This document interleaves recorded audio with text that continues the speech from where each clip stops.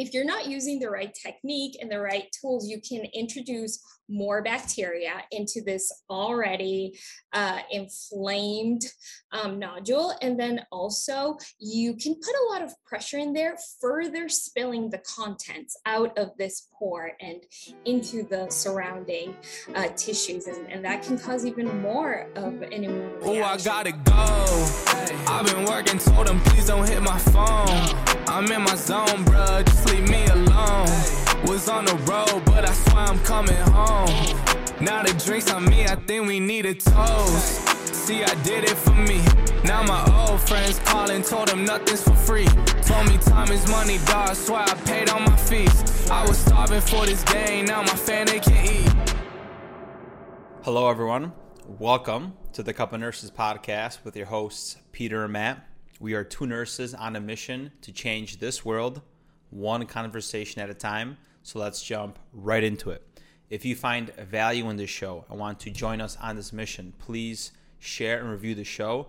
It would mean absolutely everything to us. cupofnurses.com for all the info, latest updates of what we're up to, and any of our merch releases.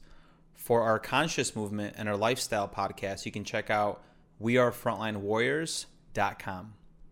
In this episode, we would like to introduce you to Laura Coral. Laura Coral is a dermatology physician's assistant working at Curology and breaking off to YouTube and other social media to share her experience as a PA. She encourages future healthcare providers to follow their dreams. We talk about the best skincare routines and how to prevent acne and wrinkles.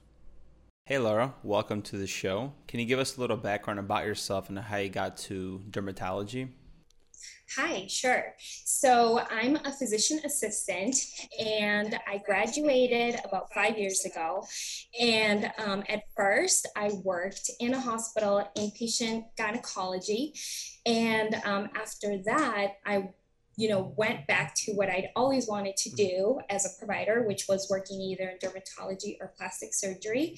And I was able to start working with Curology, which is a skincare startup that was based in San Diego, and then start working as a dermatology provider for them.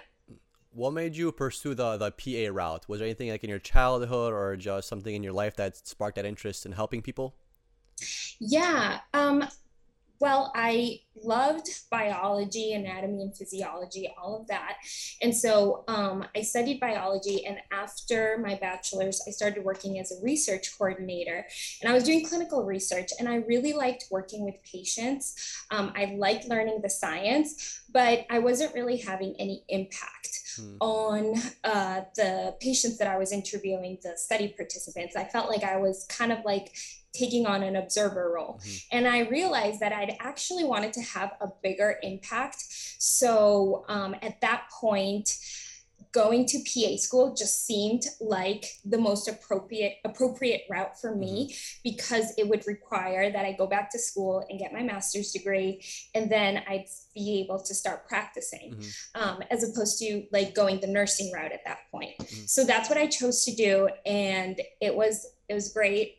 I feel like I have a lot of flexibility as a physician assistant, as do many nurse practitioners, and in every single job that I've had, we work together. So I know that they have the same opportunities as I do, but I just think these two careers are just like phenomenal for like flexibility and being able to like learn and work in whatever environment you want. And how did you get started with working at Curology? And it's funny because a couple of days ago I was at my friend's house and I noticed he had the little Curology bottles, and that's before I knew that we're going to interview somebody from that. So it seems like it's personalized skincare for a lot of different people. Yeah. Oh, that's so funny that your friend uses it. So I'd never heard of it when I was like applying to it. This was a few years ago. But I was very intrigued by the idea of working from home. This was before the pandemic. So working in telemedicine was kind of like this new frontier. Like, how is this going to work? And they're based off San Diego. So it was perfect. That's where I was living at the time. And I was lucky enough to go in, apply, get an interview. It was amazing. they blew me away. I was so like excited to be able to work there because they had like a really, I mean, they do still, but this was when we were all going into the office. It was like a very dynamic, fun startup environment that I didn't think I could be a part of as a healthcare provider.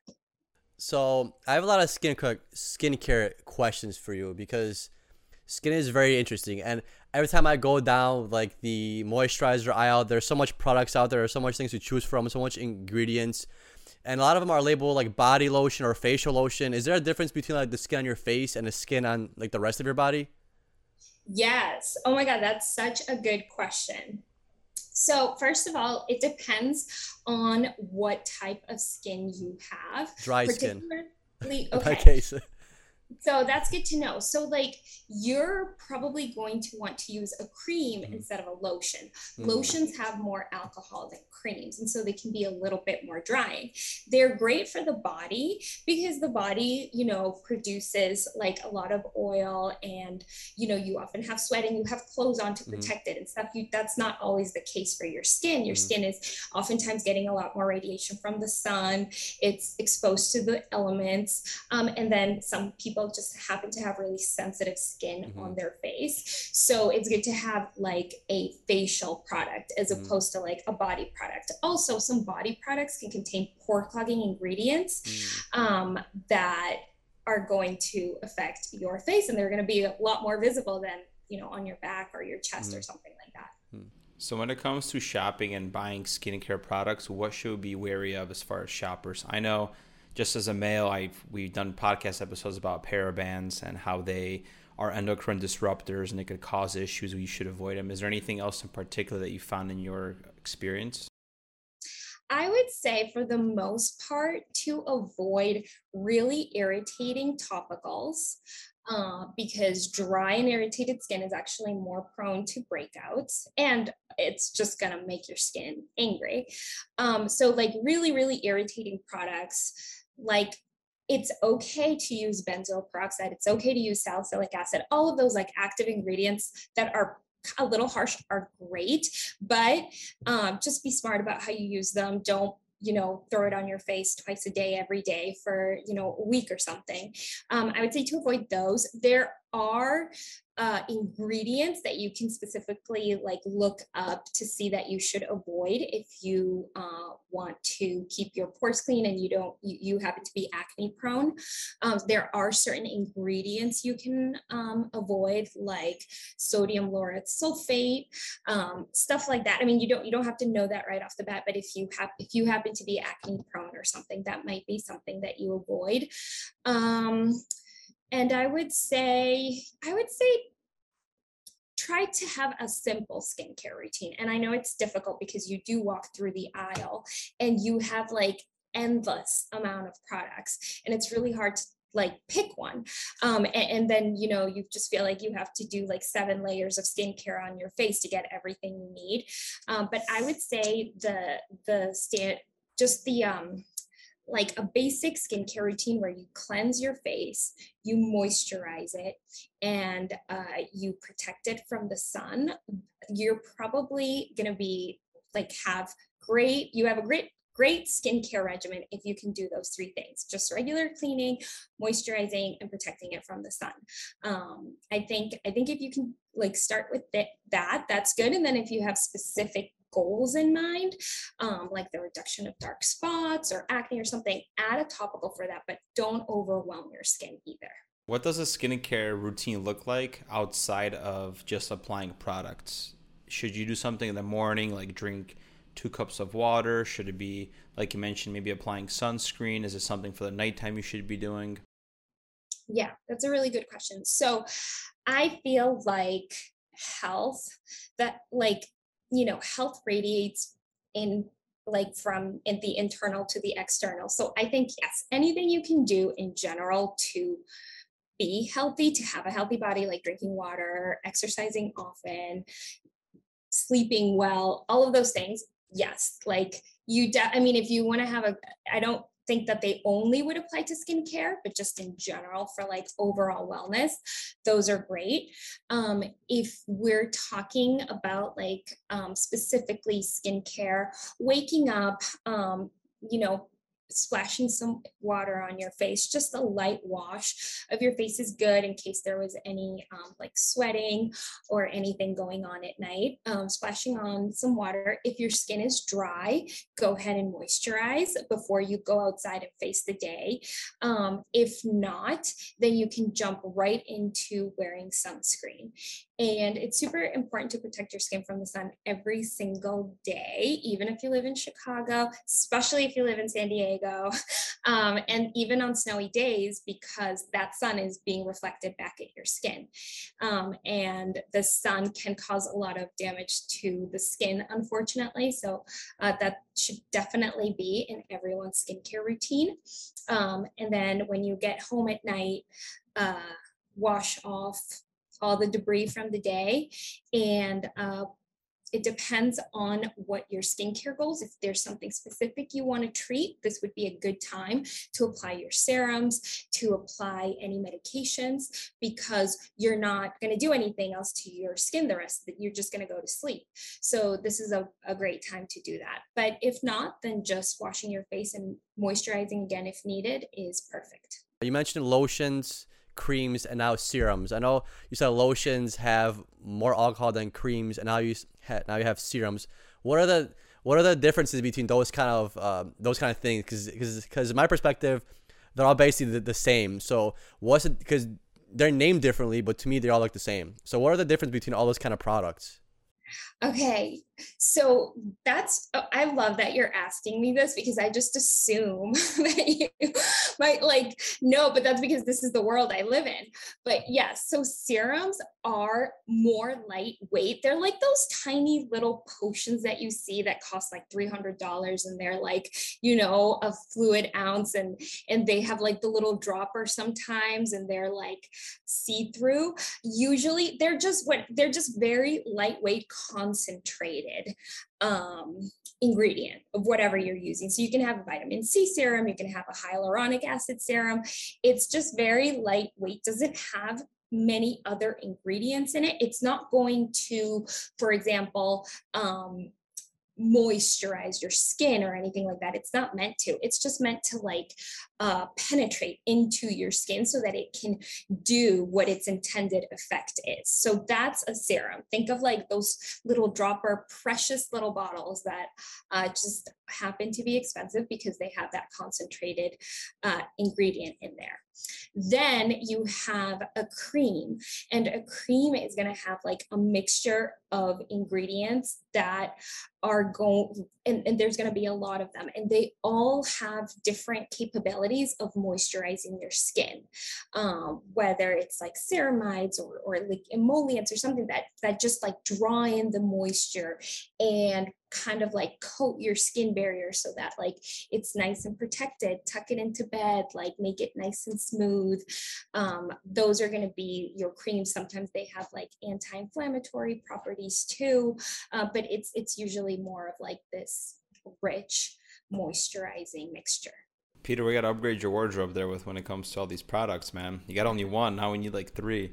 I'm gonna tell you right now, off the bat, the best thing you said, Laura, was to keep it simple. Because right now I have one facial cream, one body lotion, and a face wash, and I'm good to go. The less upkeep, the better is for me to actually stick to the upkeep. I agree. I mean, you guys have great skin. There is no need you need to like go and, you know, get all this stuff unless you specifically want to treat something that, you know, can be delivered by another product. But if you don't, then yeah, the simpler the skincare routine, the better. Yeah, maybe I'll buy a serum next week or something. But I'm kind of nervous on how far I should go before I start going into makeup. You know what I'm saying? You know, I do something simple here. You mentioned a lot in your skincare routine about washing your face. So when I wash my face, I just splash some water, maybe rub my fingers around my face to clean the debris. Is that enough for my routine as far as just splashing water using my fingers? Or do you recommend products like a brush or something that's circular to help with getting rid of dead skin and exfoliating? Or even water temperature too, if you could touch on that, like warm water or cold water. Okay. Honestly, Matt, like the simpler the better. If you're okay with using water, using your fingers, and you're okay, like it's all, it's very subjective. As long as your skin is healthy and you don't have any concerns, then doing what you're doing works. A lot of people love the skincare brushes. I used to love the skincare brushes because I felt like it was just really, really cleaning, but they can also be very irritating. Physical exfoliation, especially when done daily, is like very irritating to the skin. I don't recommend it for everyone. And I would say it also varies on like the season, the time of year, because skin can be very susceptible to getting dried out just because of the environment. Never mind if you're actually, scrubbing it with something harsh.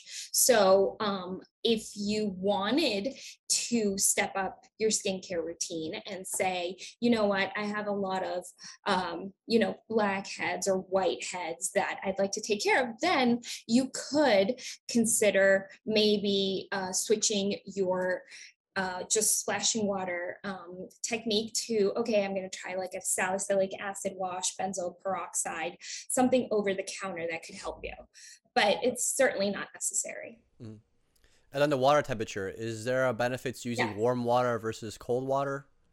Warm water can be irritating to the skin. So, like really, by warm I mean like hot water, but just like gently warm that you can tolerate it easy with your hands, Mm. can be fine. Cold water is great too. Mm. Yeah, because I've noticed, because I take a lot of cold showers, I noticed that my skin doesn't come out as dry as it is after I do a warm shower. And it's like, Yeah. and one thing I always struggled with was like dry facial skin. So I used to shower in warm water and then apply moisturizer. And I realized that by switching to cold showers, I don't necessarily need that moisturizer or as much of it, because it's whatever it does to the structure or the vasculature of the facial skin, it definitely helps me a lot. Yep, totally. And then as far as sunscreen, so I know that skin exposure or sun exposure is healthy for us and we need some. And this is where I sometimes disagree that we need sunscreen all the time, but of course that's just my opinion. Is there a timeline of how much light we can get from the sun before we should apply sunscreen to protect it from breaking down or damage? I would say if you are going to be exposed to anything, like I would just say to wear it every day. Honestly, as a dermatologist, I think it's it's just hard to say because you are actually getting more sun radiation than you think.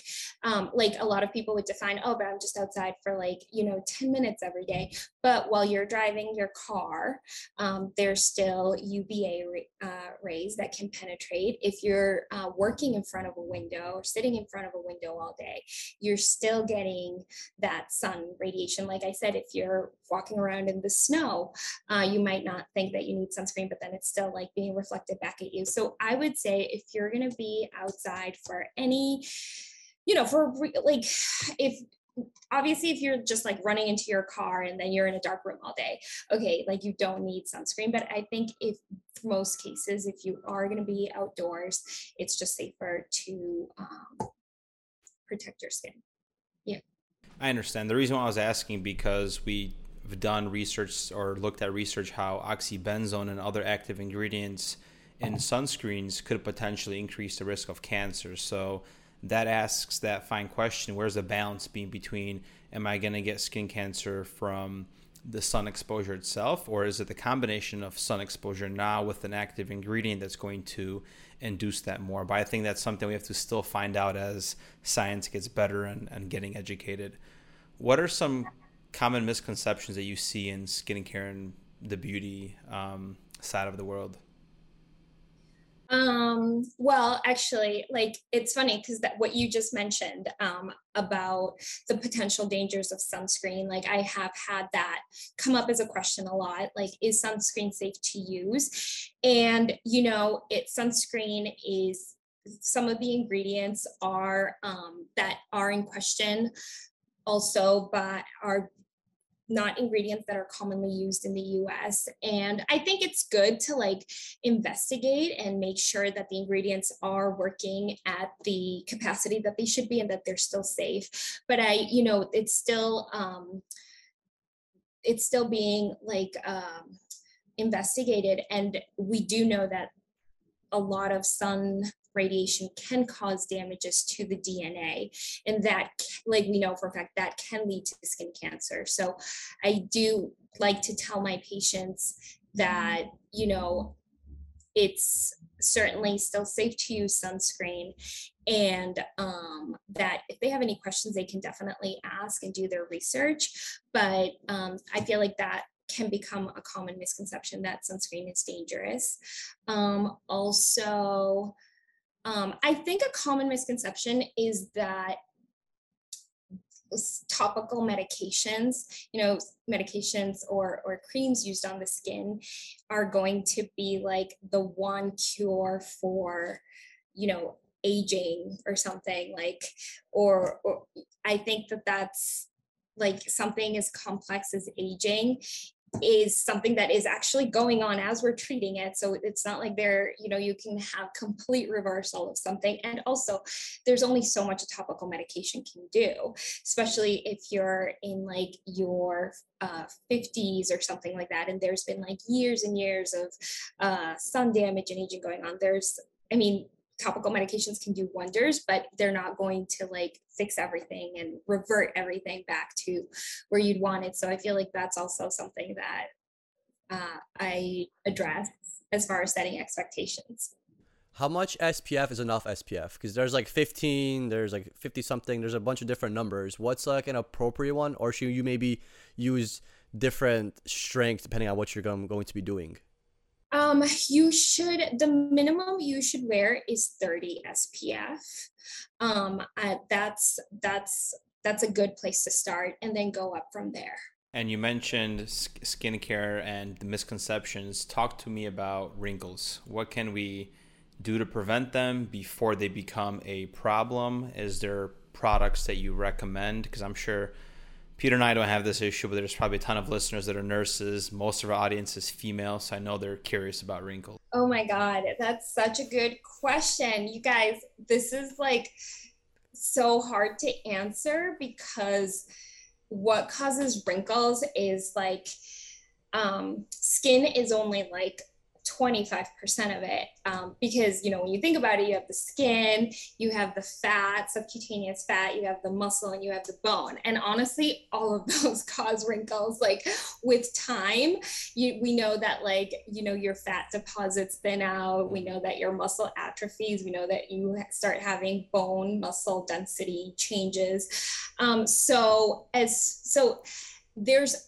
Fortunately, that means that there's many ways to treat wrinkles. But if we're talking about just strictly topical medications, then starting off with a retinoid, a vitamin A derivative, is a really good place. Retinoids like Retin A and adapalene, differin, they act on the cells and on the dermis itself. And it can actually, not only can it help with acne and texture concerns and all that stuff, but it can help with like fine lines and getting rid of dark spots and preventing those signs of aging. So that's a great place to start.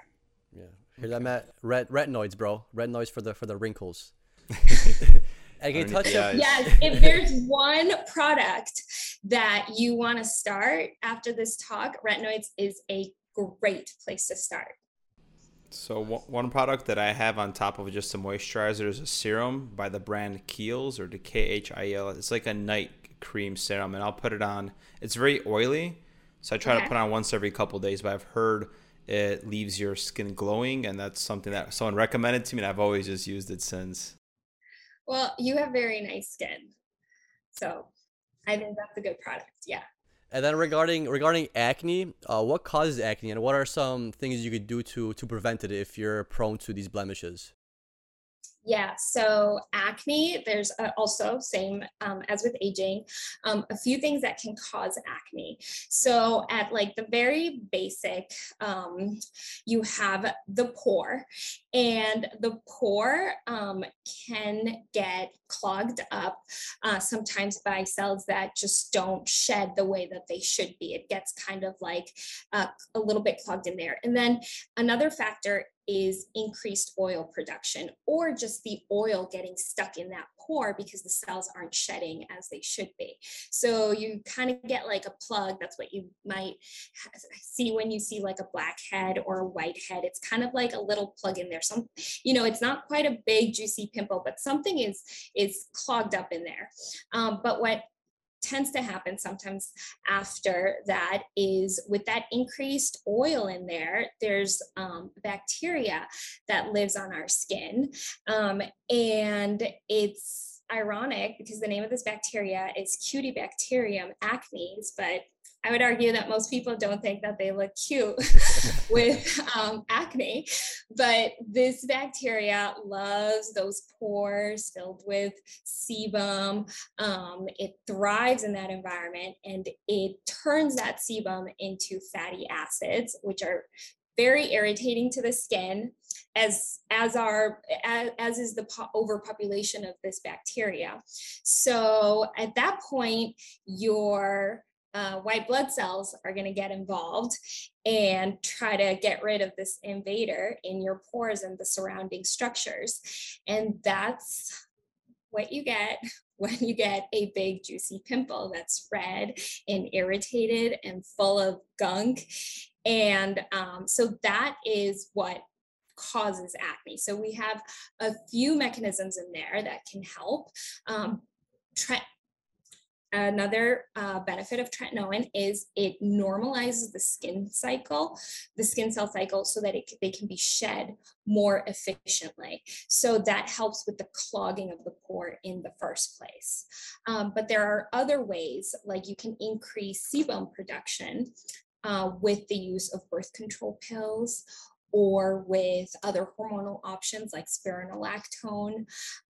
You can also help out with the inflammation in the bacteria by using antibiotics and other antimicrobial agents like benzoyl peroxide or a zinc soap. And then ultimately, you can have drugs that kind of target everything, and that would be something like Accutane. And what about the difference between the acne that you're able to pop and the acne that you kind of tried to pop with your fingers and it just doesn't pop? Is there a difference in bacteria, or what's the breakdown there? Or should you even be popping in the first place? Because that's like a 50-50. Some people tell me you should pop them. Some people say you shouldn't. What's the rationale? Yeah, you should not be popping your pimples. Well, it looks so bad. I just want to... Yeah. It's very tempting. It's very tempting. But, if you're not using the right technique and the right tools, you can introduce more bacteria into this already inflamed nodule. And then also you can put a lot of pressure in there, further spilling the contents out of this pore and into the surrounding tissues. And that can cause even more of an immune reaction. So I wouldn't suggest popping them. There are some extractions that can be done when it's not inflamed, but I would suggest, if you're really interested in that, to go to your dermatologist, see if they would do it, or to go to a professional, just so that you don't cause more damage to the skin. Especially those people that have been doing it for a long time and have those issues, they develop scars which are lifelong from essentially bad technique, as you mentioned, right? Right, exactly. I would say if you do have a lot of those issues where, you see that clogged pore, it's not at that stage where you can see like a clear head and the contents are about to come out and you still see it there. You can use something like salicylic acid, and that's an exfoliant that helps to dissolve the dead cells sitting on the surface of the skin. So you can have somewhat of a similar effect. It just opened that up, but without using like physical force and causing damage. Do you professionally pop people's pimples? I don't. No. No. Okay. Yeah, I was curious But because it looks really fun. and my other thing was like, are you like, do you have a obsession about like watching videos about pimples being popped and things being extracted? Because I feel like a lot of females have an obsession with like popping pimples and like doing those kind of things. Yeah, it's very satisfying, very, very like tangible results, you know? So it's oddly satisfying. I can't say that I'm like a fanatic and I'm addicted to doing it or watching it, but it is nice when I get the opportunity. And can you talk a little bit about Accutane? Because I was on Accutane as a kid growing up, just because I had cystic acne that just didn't want to go away. And I know a lot of people do have acne and they get prescribed like different antibiotics that don't really work. They don't really know what to do. And Accutane, it worked for me very well, but there's a lot of potential side effects that you get from Accutane. So do you actively prescribe Accutane to your patients? I don't prescribe Accutane to my patients because they need to be monitored by blood tests while they're doing it, as you know. And so we are set up in telemedicine. We're not really set up for that type of monitoring. So I don't, but I refer my patients to other providers that can prescribe it for them. And I think it's great. I think it works really great. I think that there are instances where you have these cystic lesions, and Accutane is perfect for them because it works on all those levels that I talked about. It is, it also causes the skin shedding. It actually decreases oil production. So it's going to help with that, thus decreasing the overpopulation of the bacteria, and it also like decreases inflammation. So it kind of works on all those mechanisms, and it is like the most effective method of treating acne if you need to go there. Yeah. So this is more of a question for the listeners out there that are females. I don't need to know this answer, but just for them out there, I got you guys, or got you ladies. When it comes to makeup and skincare, what are things you should be looking out for? What are some tips you can give for women that are wearing makeup, and how to avoid your skin from, I don't know what would happen, age quicker, or do you develop maybe damage from makeup? I think makeup is so fun. So there's no need why you would need to stop wearing makeup if you have acne or anything like that. You do, however, have to look into what products you're using and if they contain pore clogging ingredients, because sometimes makeup can contain pore clogging ingredients, and it's going to sit on our face all day. And then there we go with that mechanism of action again. So it is important to know that what you're using on your skin isn't clogging your pores.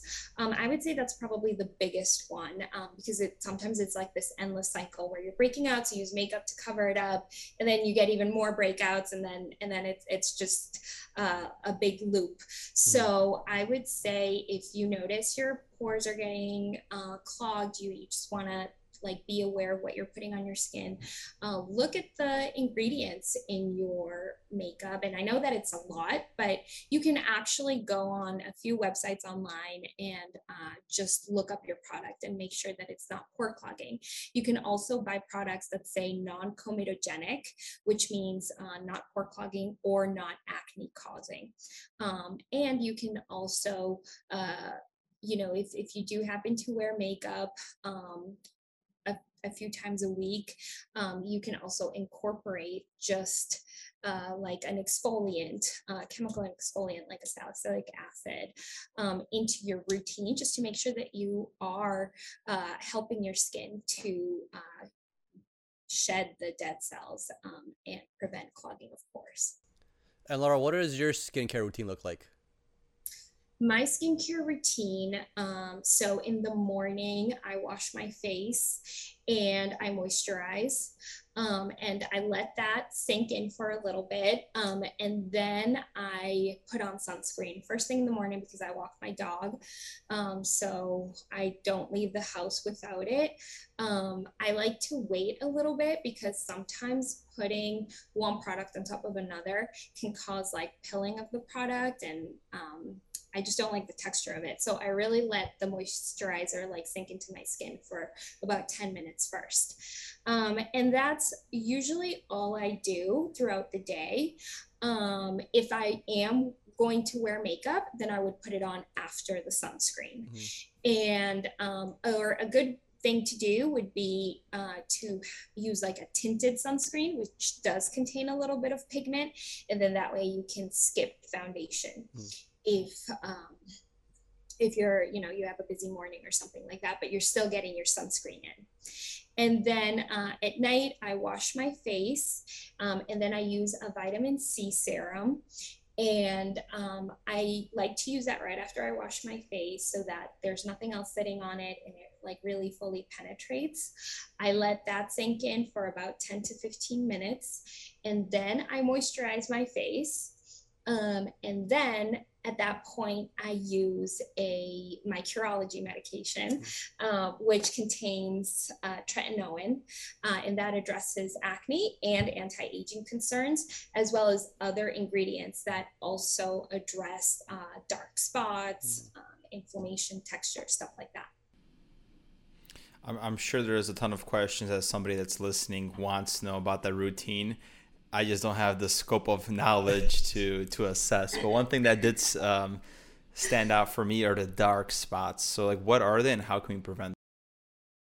Yeah, so dark spots are sun-induced pigmentation that, you know, usually tends to get worse as we age. So they are considered like a sign of aging, or they can occur from previous trauma to the skin, like previous acne lesions. They can leave behind dark spots as well. And these can also be exacerbated by sun exposure. So if you have a lot of dark spots that you want to get rid of, wearing sunscreen is also good.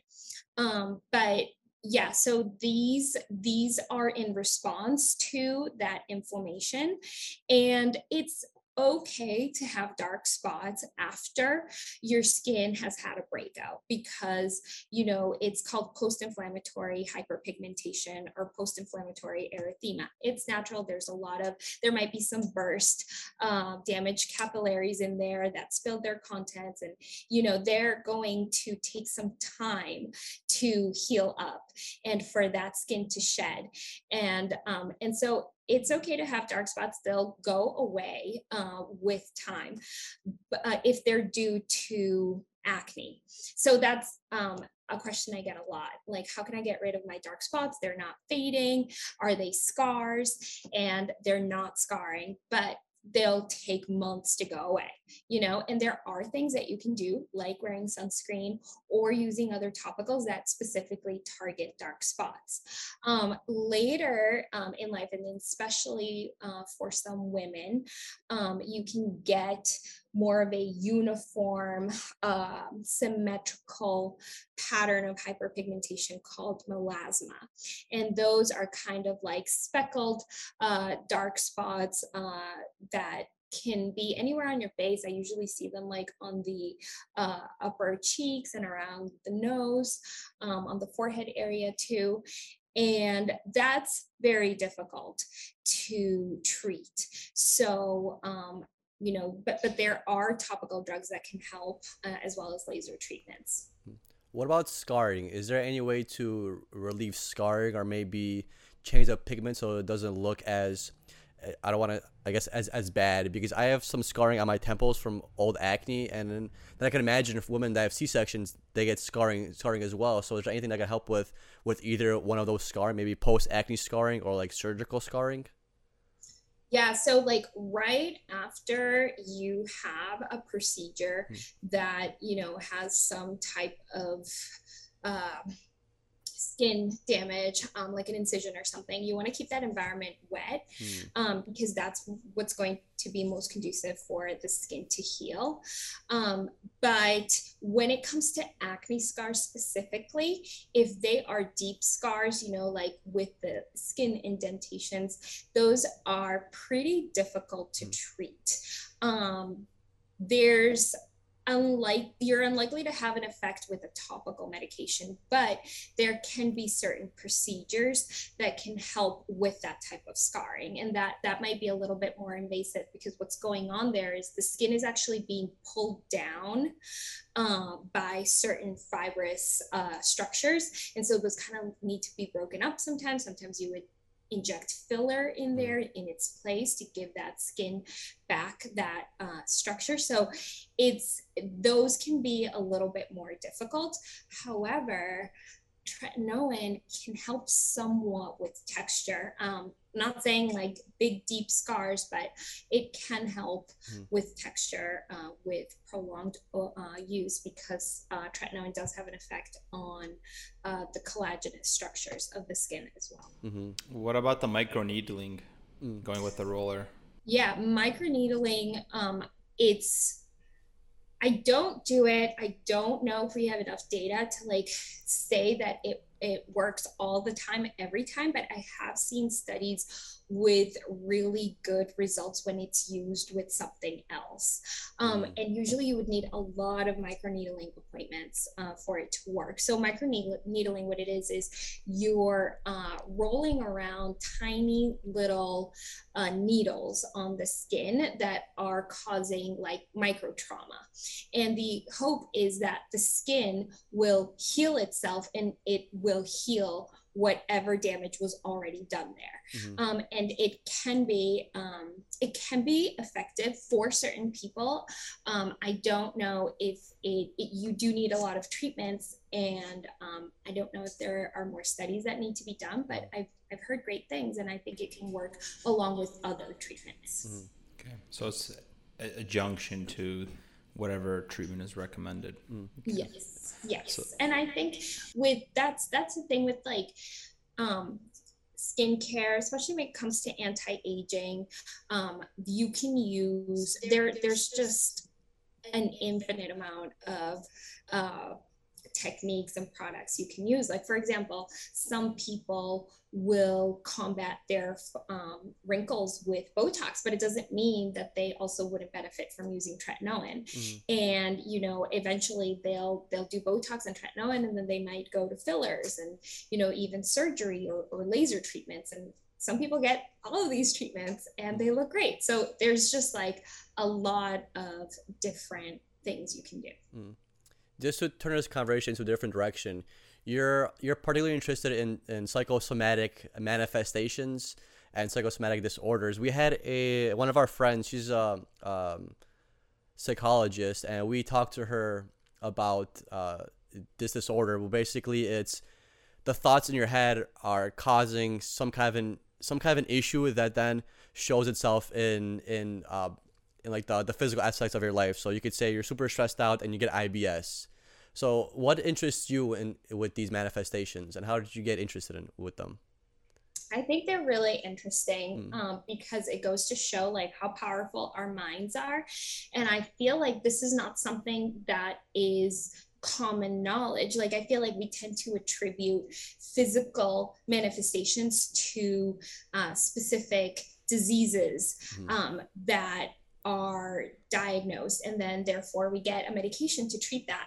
But I think that there are so many things that could be due to unresolved issues that we carry, or stress, chronic stress. And so I feel like I used to work with diabetes patients, and I felt like there was like such a big component of that was also should have also been addressed through mental health solutions. And then I even now, like in dermatology, I I see it a lot with stress. I see a lot of my patients have like a sudden flare, like their skin was great 3 weeks ago, and all of a sudden they're having a severe flare.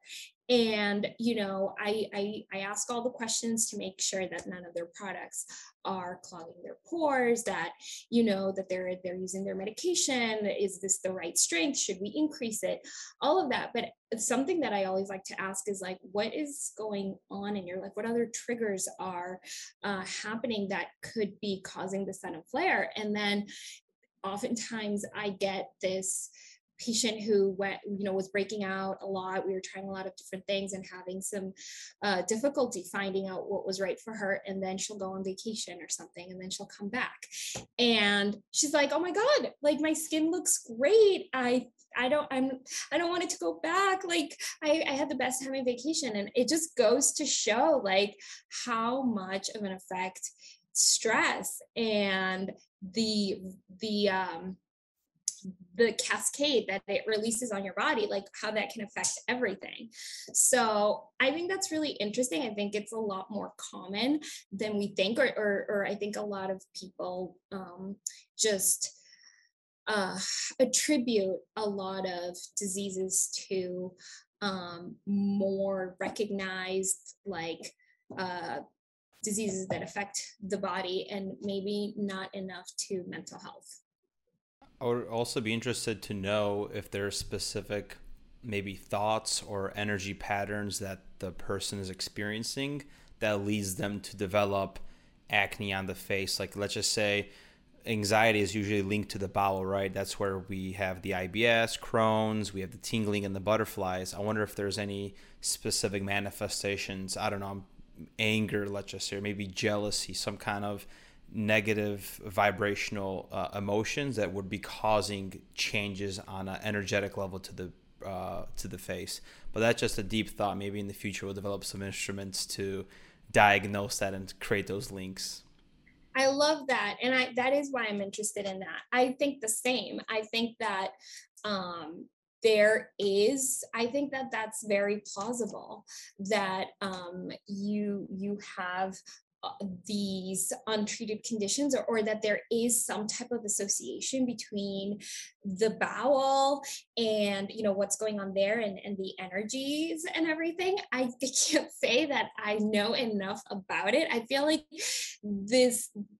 somebody who has deep knowledge of like chakras and like energies and stuff like that would really be able to help us out. But I feel like there's something there. I just don't know what. And that's why I'm interested in it. I would love to learn more and be able to not only provide education and prescriptions that can help out with these physical solutions, but also something more that can help out with like the root cause.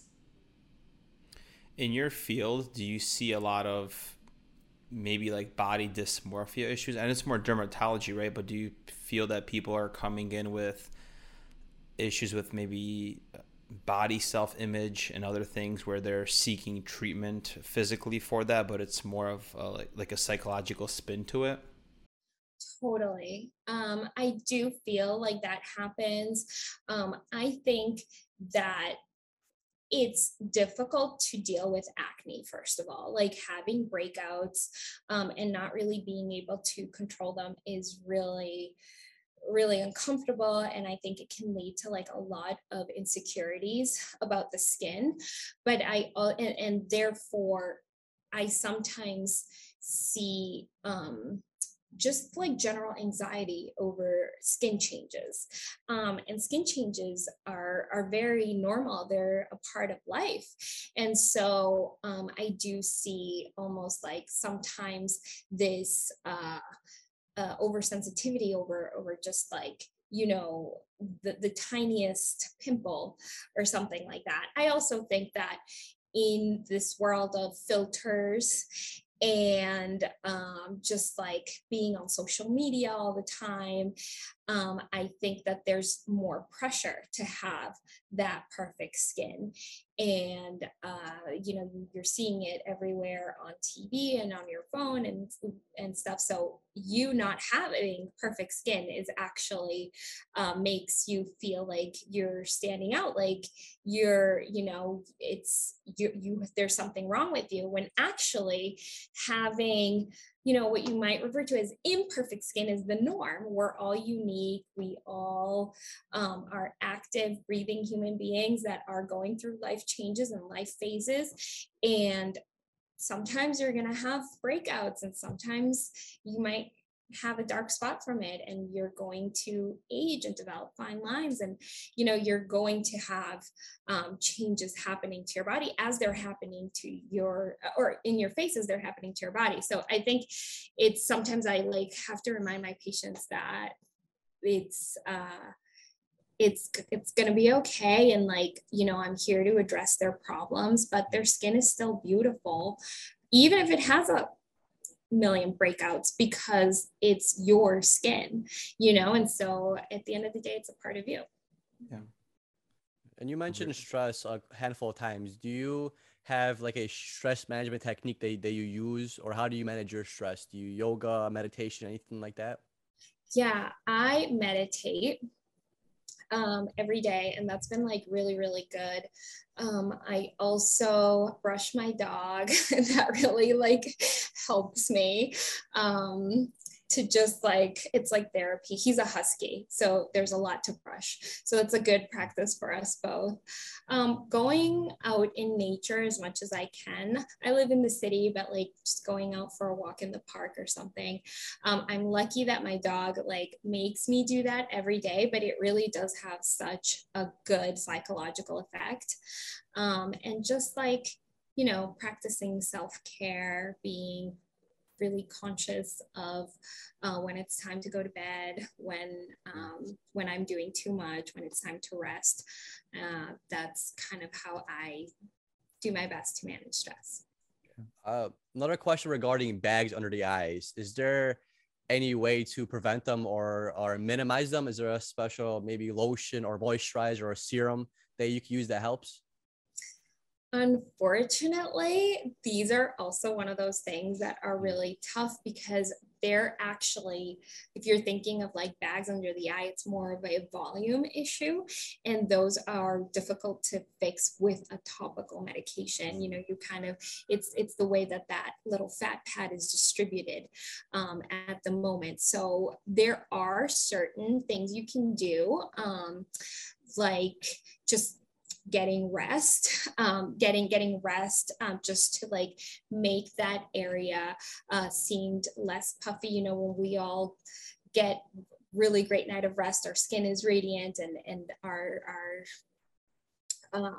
skin is less puffy. So that's a good one. Also, you can put a cold spoon on your eyes. You can put it in the fridge and then just put it on top of your eyes for 10 minutes. That helps to decrease any type of puffiness or inflammation that you might have, redness, stuff like that.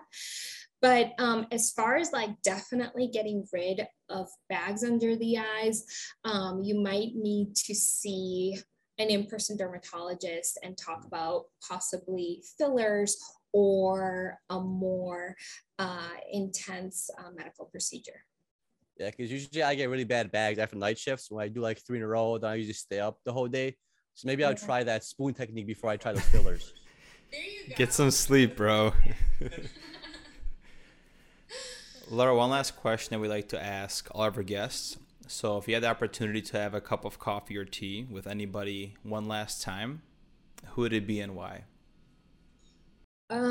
Okay, so I'm Colombian, and I feel like I never got a really great sense for what my ancestors' lives were like, because I think you know, there's just, I didn't really go into the history of Colombia like in school or anything like that.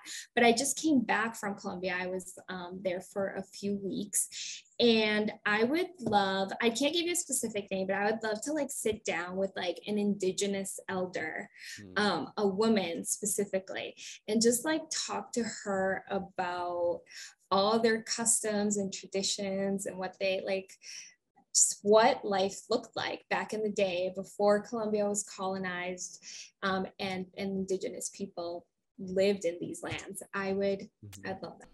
So you love to immerse yourself in the old ancestral Colombian culture and to understand it. Yes. And Laura, where can people find you if they want to reach out to you for any other information? So they can reach out to me on Instagram at The Coral Brief. And then I also have a YouTube channel. If you look up Laura Corral, CORAL, PA/C, you can look at videos on being a PA and what that experience has been like. Okay, amazing. Thank you so much, Laura, for your time and all your wealth of knowledge in the skincare realm and being a PA. Thank you for what you do, and I hope patients are, grateful for who they have as a PA. Oh, thank you so much. It was so fun to talk to you guys today. Thank you for having me. Thank you, Laura. Appreciate it. Thank you.